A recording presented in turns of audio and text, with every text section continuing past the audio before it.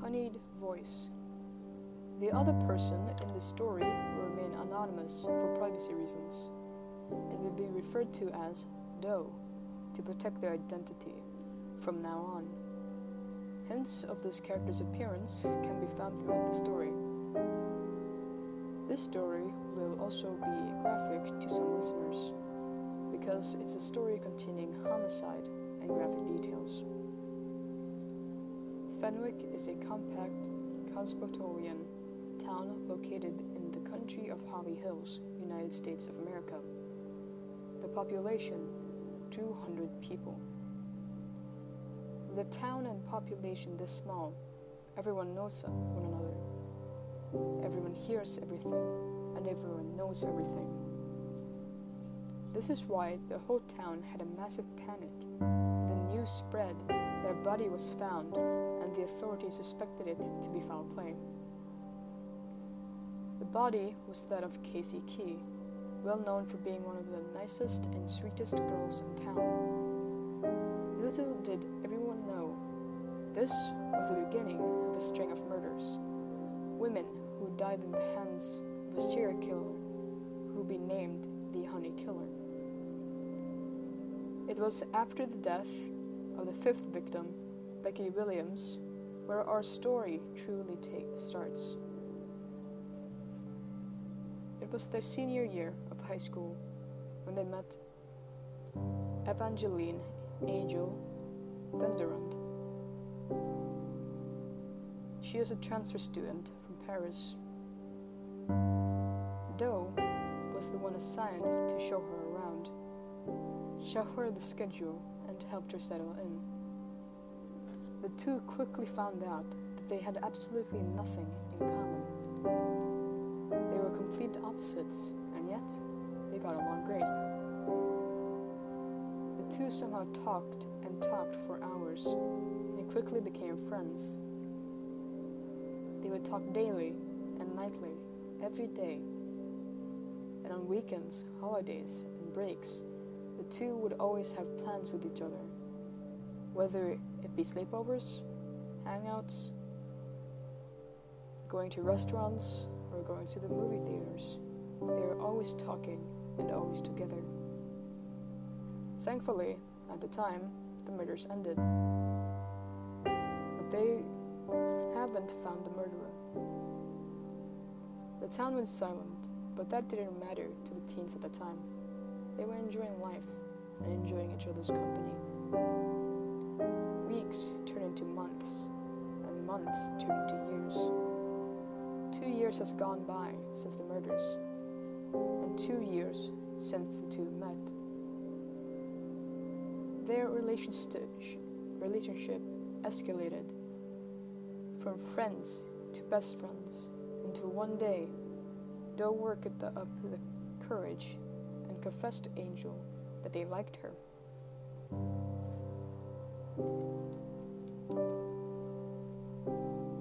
Their friendship turns into the perfect relationship.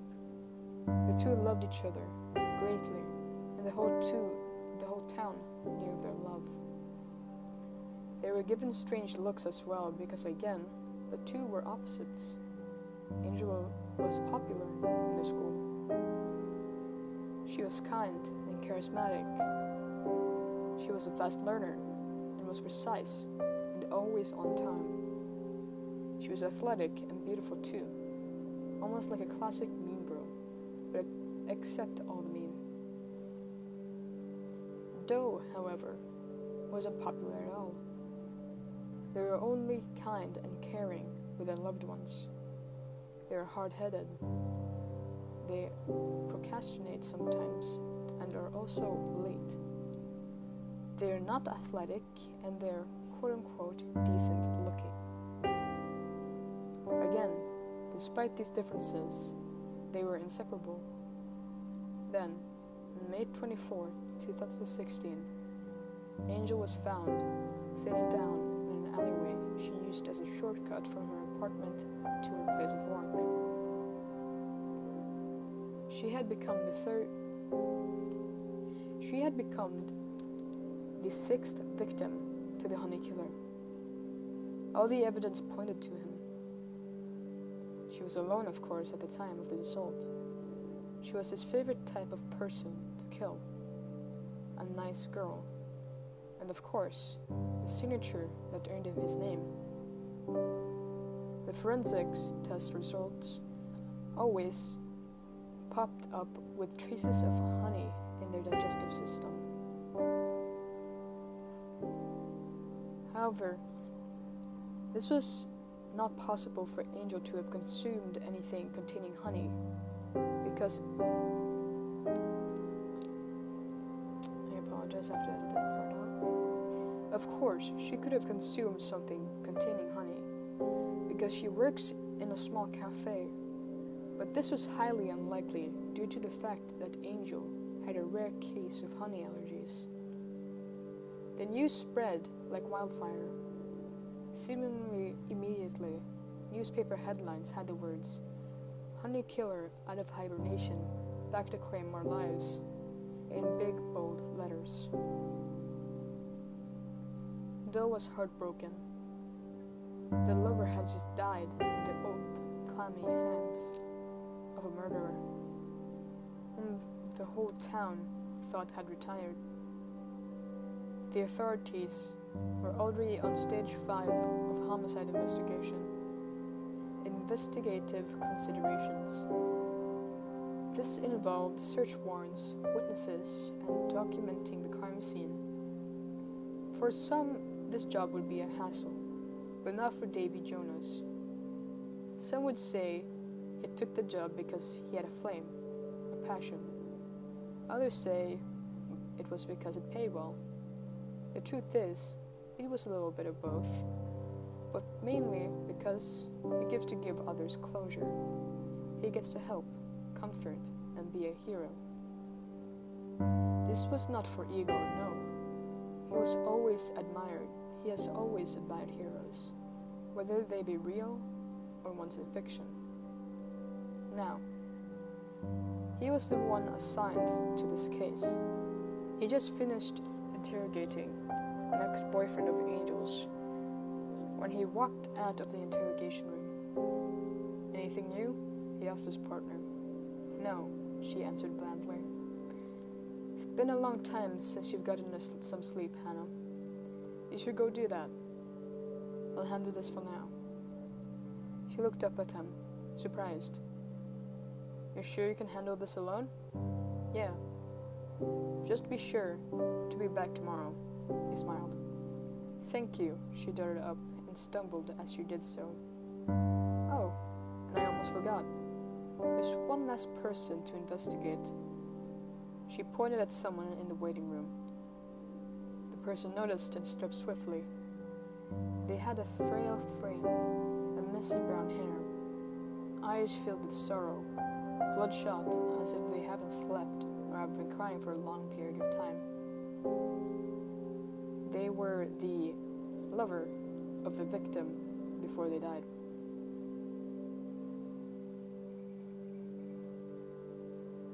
"There's a chance they might know something." I walked over to them and led them to the interrogation room and sat them down at the table. "Good evening, Doe. My name is Davy Jonas, and I'm the detective assigned to this homicide case of Evangeline Dunderland. Now, before all this, did Evangeline act differently? Did she mention anyone? Anything?" he asked. "Well," they stuttered. "She said she made a new friend, but I never got to know who. Before I could ask, she was..." They stopped and started sobbing. "I'm sorry, it's just..." They paused. He passed some tissue to the mourning lovebird. "I just miss her," they finished as they wiped the tears away from their cheeks. "I know. Now please, help us a little and please finish where you left off," he said in a gentle voice. She was dead before I could ask her what their name was. That's right, you were the one who found the body. Yes. Can you please explain to me the events that led up to that moment? What were you doing? He asked, with his eyebrows knitted. Doe took a deep breath. I was returning from an errand. I was buying groceries, so the body wasn't in the alley when you left your apartment? Yes, that's correct. Okay. In your groceries, did you buy any honey products? Maybe cereal, drinks, anything? No. They shook their head. No, of course not. She had a bad allergy to honey. Why are you asking me this? How is this related? Davy leaned back in his chair and exhaled. Do you think I killed her? More tears ran down their face. No. To me it's obvious that you didn't. Still, we need your alibi. Is there someone who can confirm your alibi? He finished. Yeah. One of my friends, Ethan, works at the grocery store. I talked to him for a while before I left. Okay. I believe that would be all.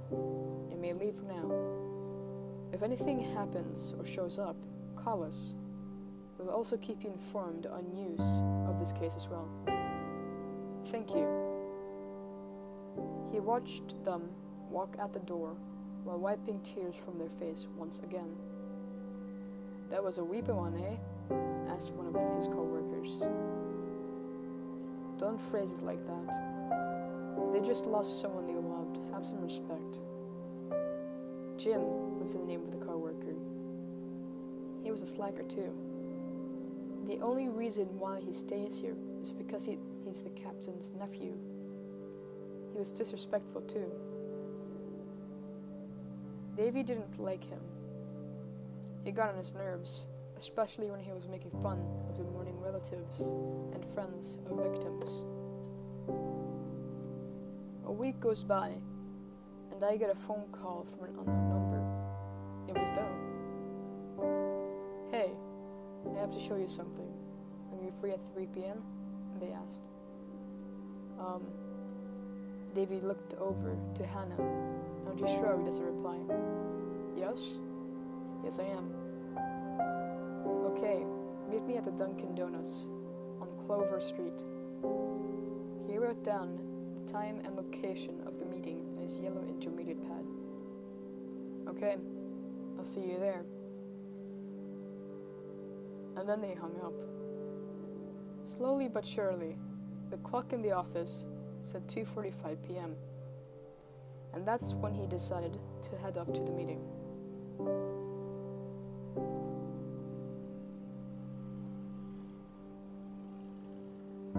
He arrived to see the same frail-looking teenager. You're early, they said, as he took a seat. Yeah. Do you want something? He asked, pointing towards the line in front of the counter. No, thank you. I just want to show you this. They pulled out a simple black-colored spiral notebook from their bag. What is this? He asked as he picked up the book. It was her diary. I didn't know she had one, and I figured it might have some useful information inside, but I don't want to invade her personal space. He looked down at the table. That is understandable. I respect that, he nodded. I really hope this has some useful information. Otherwise, I would have just invaded personal space for no good reason. He said in an attempt to cheer them up. Doe gave a simple, short smirk. I think while we're here, we should get some donuts. I'll pay, he said. Why? They asked, surprised. Well, I think we've earned it. You want some coffee too? It was a gloomy, cold day. The clouds looked like they would start raining. And that it did. It wasn't drizzling. It wasn't hail either. It was raining hard, but the noise and the impact was soft. Davy had no problem with the rain. He enjoyed it quite a lot. His donuts and coffee sitting in the passenger seat and in the cup holders. Doe had insisted on walking back to the apartment because it wasn't so far from where they had the meeting. Doe never took the shortcut. By now the body would have been taken to the morgue and after that to the funeral homes. It was still painful though, remembering the dread of that moment as they turned the corner, the shock, the adrenaline rushing through their veins. The apartment didn't feel right either. The emptiness, the silence, it was all too much for them, too sorrowful to bear. They laid in their bed for the rest of the day, and once again, tears ran down their face, and they eventually fell into sleep. More weeks passed by. At this point, it's been 2 months, and still, there was nothing on the murderer. Why is it taking so long? Most would have given up at this point, Jim said. That made Davy's blood boil. Such disrespect, such carelessness. This made it very tempting not to sucker punch Jim in the face. Jim also started stealing cases. He would beg his uncle, the captain, to take people's places as a partner or detective of a case. This made work even more difficult. One of Davy's co-workers even quit because of how frustrating it was. Luckily, I managed to keep my place and my partner. For the past few weeks, we've been struggling to focus on our investigation. All because Jim kept on asking questions, almost like a curious child, an annoying one with inappropriate questions. However, we were able to discover a few things. Evangeline thought she was being stalked in the days leading up to her murder. As Davy read the diary, something clicked in his head. What if the other girls experienced it too? What if they wrote down in their own diary? This could be a pattern. He stood up and asked the captain for search warrants immediately. The search warrants were for the victims' bedrooms and apartments. They didn't find a diary in Casey Keyes or any other one. Sorry, I have to edit that out. They couldn't find a diary in Casey Keyes and a couple others, but they did find a few diaries. He read through each one of them. It took a while, but it was there too. Every victim with a diary was certain that they were being stalked. One of the victims even described an event where someone was staring at the outside her window. This was a huge breakthrough. If they found out that Casey and the other ones without diaries had a stalker too, they might be able to crack this sooner rather than later. Somehow, word spread that they were close to solving it. There was even a rumor that we had found the guy. That led to a lot of visits, and phone calls. One caller in particular caught Davy's interest. A young man. He said that he was there with Casey when he noticed a man following them. He even had a description. We brought him along with the artist of this police department, and we got a sketch of the man. He looked like a simple, normal, boring man. The only defining thing about him was a mole right under his eye. Hannah said that she recognized him and immediately ran to her computer. The tension was so high that Davy felt lightheaded. After a couple minutes, Hannah finishes searching and found it. The criminal's name was Richard Hunter. The honey killer finally had a face put to him. Richard was in their criminal records, but he was a stalker and was even a suspect in murder. But he ran away and the authorities couldn't find him. That was 10 years ago.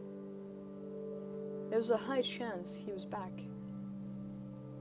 They put up posters everywhere, and the police were patrolling the streets, looking for him. It wasn't long before someone found him. He was spotted stalking another girl. The police were called, and he put up a fight. There was nothing 5 cops couldn't handle. We brought him in, and he surprisingly admitted to the murders. He had no motive. He was just cold-hearted, hungry for blood. He went to trial and got life sentences, many of them. No chance of parole. Davy walked out of the courtroom to see none other than Doe.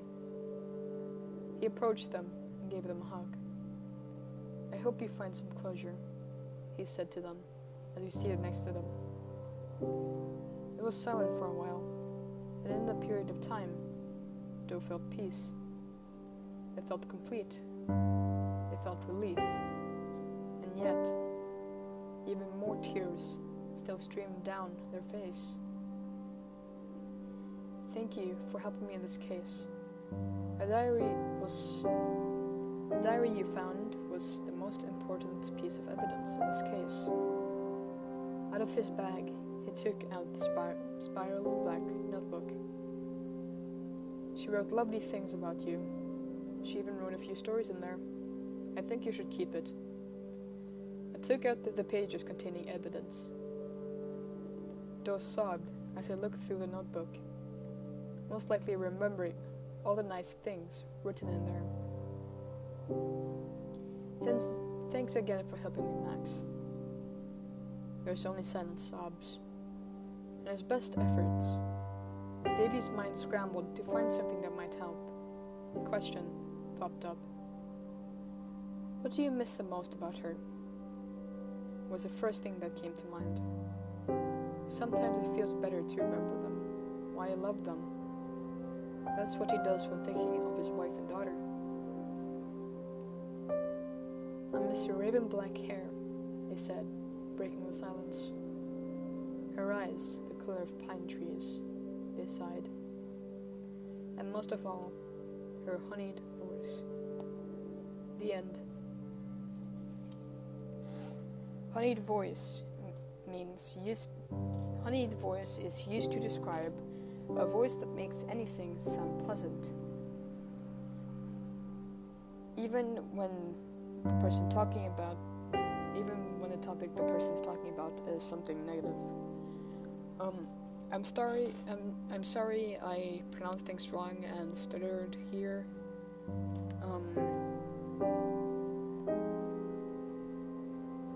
Hopefully you don't mind. Yeah, this is my short story.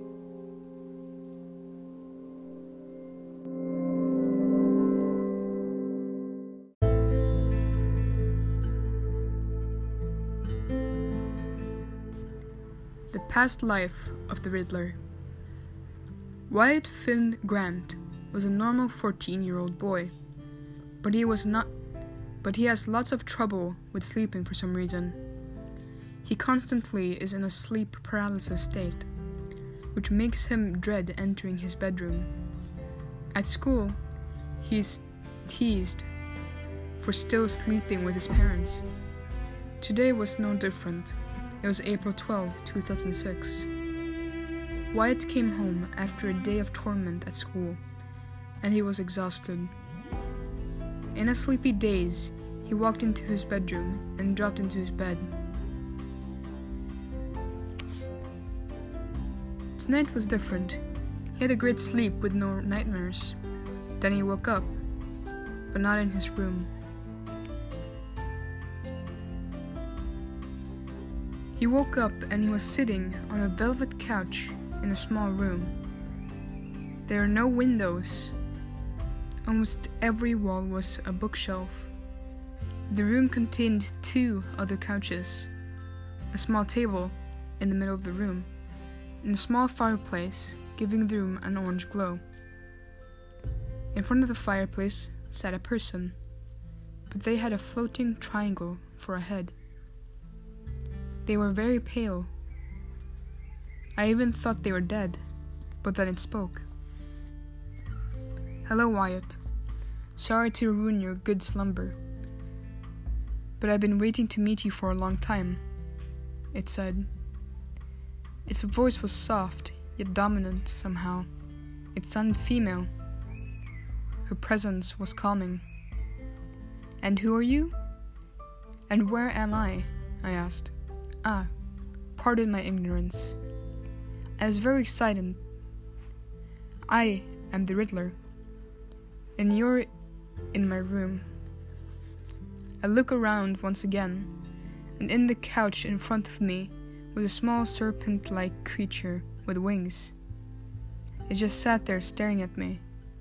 "That's Serpico. He's my pet. He has been with me for as long as I can remember. He is probably the only one I remember," said the Riddler, mumbling the last part. "Why am I here?" I asked. "I need your help, you see. I am having troubles remembering my own life. In trade, I'll return you home and take your night hauntings," she replied. "Why me?" I asked. "You're one of a billion kids I have been watching. Yet you are the only one who seems smart enough to help me. And yet, need help yourself. It's a fair trade." "What do I have to do?" I asked. "Well, first, I have to test you. See if you can really help me. I am going to ask you 2 riddles.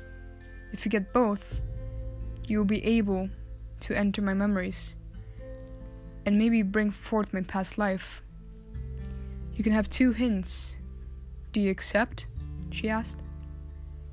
I sat there, compensating whether not to accept. "You must be starving," she said in an effort to break the silence. "Here, have some food." At that moment, a bunch of delicious food appeared in front of me. Wyatt instantly dug in, enjoying every bite. Once he was finished, the Riddler gave him a blanket and pillow and tucked him into bed. "Please sleep on it. You're my last hope." This was the best sleep he has ever had.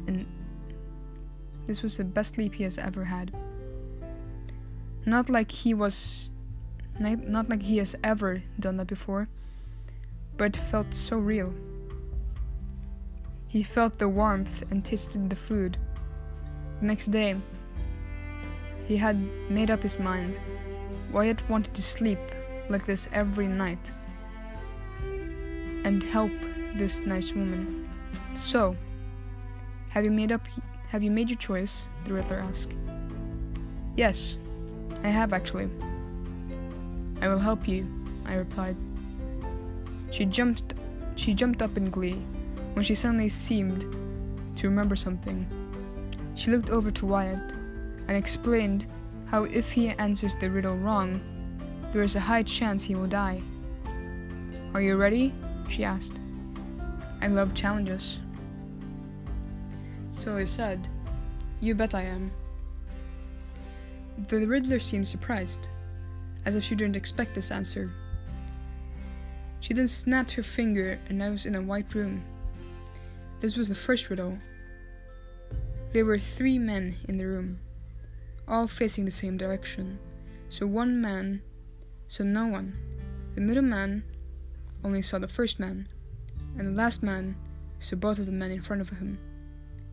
In another corner were 5 hats, 2 white, 3 black. As you can see, there are 3 men facing the same direction. In the corner over there are 5 hats. You place a hat on each man.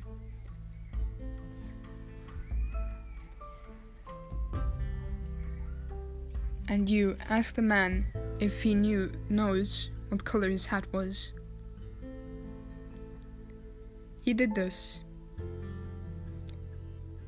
The first man in the back replied, "No, I do not."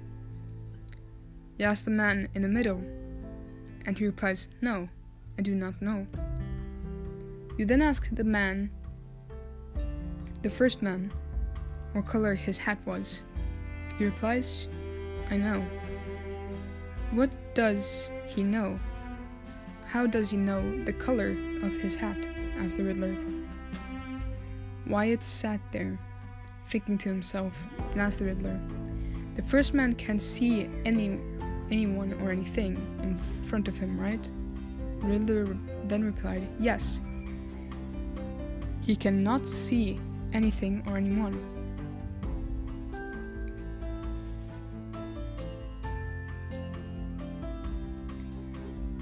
You have one question left.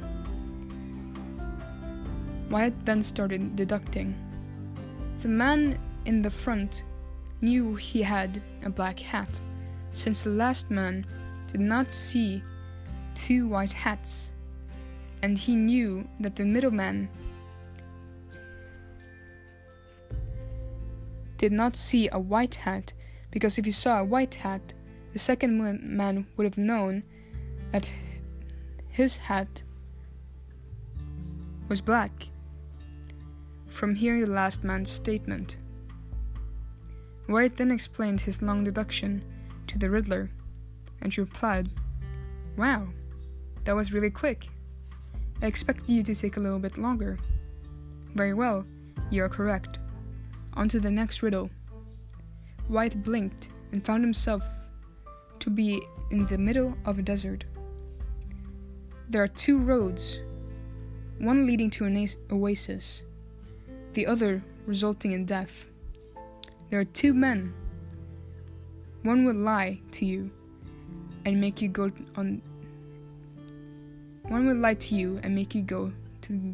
to the road of death. The other will tell you the truth. You can only ask one man one question. Which road leads to the oasis? Wyatt stood there, staring at both men. They were identical, like as if they were identical twins. Wyatt sat there thinking of a good question, the Riddler watching him through the fireplace in her room. He sat there a bit longer than he did in the last riddle. He then stood up and asked one of the men a simple question. If I asked your friend over there if this road was the road leading to the oasis, what would he say? The man replied he would say no. Wyatt looked up at the sky and shouted, "This road leads to the oasis." The Riddler asked, "How do you know this?" Wyatt replied, "Well, the only way I know who is telling the truth is if I ask if the sun is black or something. But that shouldn't help me know which way is to the oasis, since I would have no more questions. So, if I ask any of them, even if it is the one who speaks the truth I ask, the answer would have been the opposite." The whole place turned pitch dark and was uncomfortably silent. "You are correct," she finally replied. Suddenly, he was back in the room of the Riddler, Sorpeko staring at him once again. "When you fall asleep, you will be able to enter my memories," she said. I laid down and prepared to go to sleep when she asked, "Aren't you going to wait till later?" I replied with, "Better sooner than later," and throw her a quick smile. Her triangle head then starts to glow, making everyone in the room happy. I then fell asleep. I wake up and I am a lot smaller than I remember. I try to look at my lower body, and I see I have now become the pet snake thing.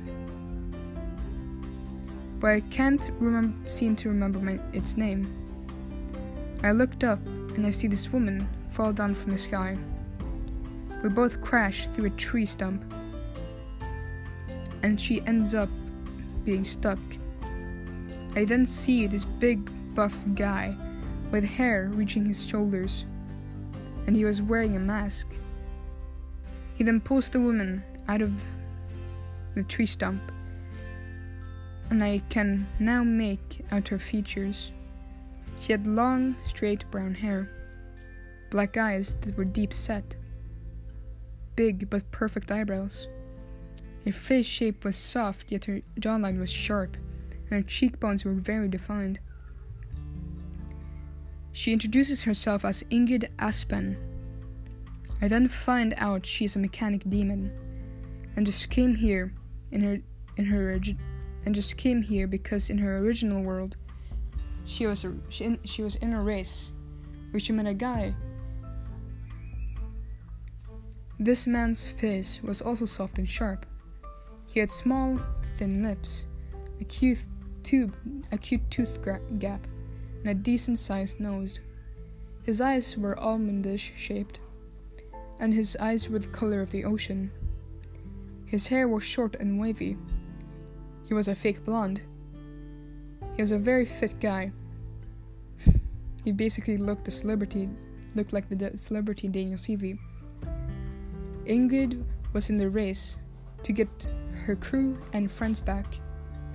In the race, you can collect meteorite pieces, which each will give you a unique power. The man who started the race took all the racer's meteorite pieces, making him very powerful. However, he wasn't able to get the man's meteorite piece. So instead, he took the powerful man, the man.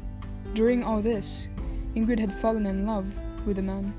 Then, her world reset when she landed here. I, the snake, was a lot bigger in the other world, but seems I also reset. The buff masked man turned out to be a fugitive named Prince Regan, who was looking for an old friend. Ingrid then found out he hasn't named me yet, so she named me Sorpeko. I then followed her adventure, where she got her old crew back. I have been with Ingrid for a long time now. We ended up in a place where we fought a sand turtle in her past life. The whole land was covered in sand, and she had recently found out that the man she loved was alive, and was being used as a huge battery for a big weapon. Ingrid had to defeat a powerful creature from the void in order to go save her lover. The only way she was able to harm the void creature was using the light, and Ingrid was able to create a huge explosion of light, but it could harm her lover. She took the risk and defeated the creature, and was on her way to get her lover back. Then I woke up. Surprised about how big of a mess her memories were, I then looked to my left, where the Riddler was sitting in anticipation. "Which life would you like to see now?" I asked. "What life would you like to know?" I asked. She seemed surprised. She seemed surprised to know that she had more than one life. She then asked me to tell her in order. Well, first, you were a normal human being. You had a crew. But you all died in an attempt to save the world. Thus, your crew was known as the failures. You were then in a race where you met your lover, who ended up being taken hostage and was then used as a powerful fuel in the new world. And I am not sure if you saved him. When I finished explaining all the little details to her, she seemed sad or upset. Then all of a sudden, she perked up, as if she remembered something. She jumped up and embraced me in a hug, and then whispered a simple, "Thank you, I remember now." She snapped her fingers, and I suddenly seemed to wake up. But yet again, not in my room. I was in a hospital room, and my parents embraced me. It was a good, warm feeling, since I haven't seen them in months, years even. I was now home.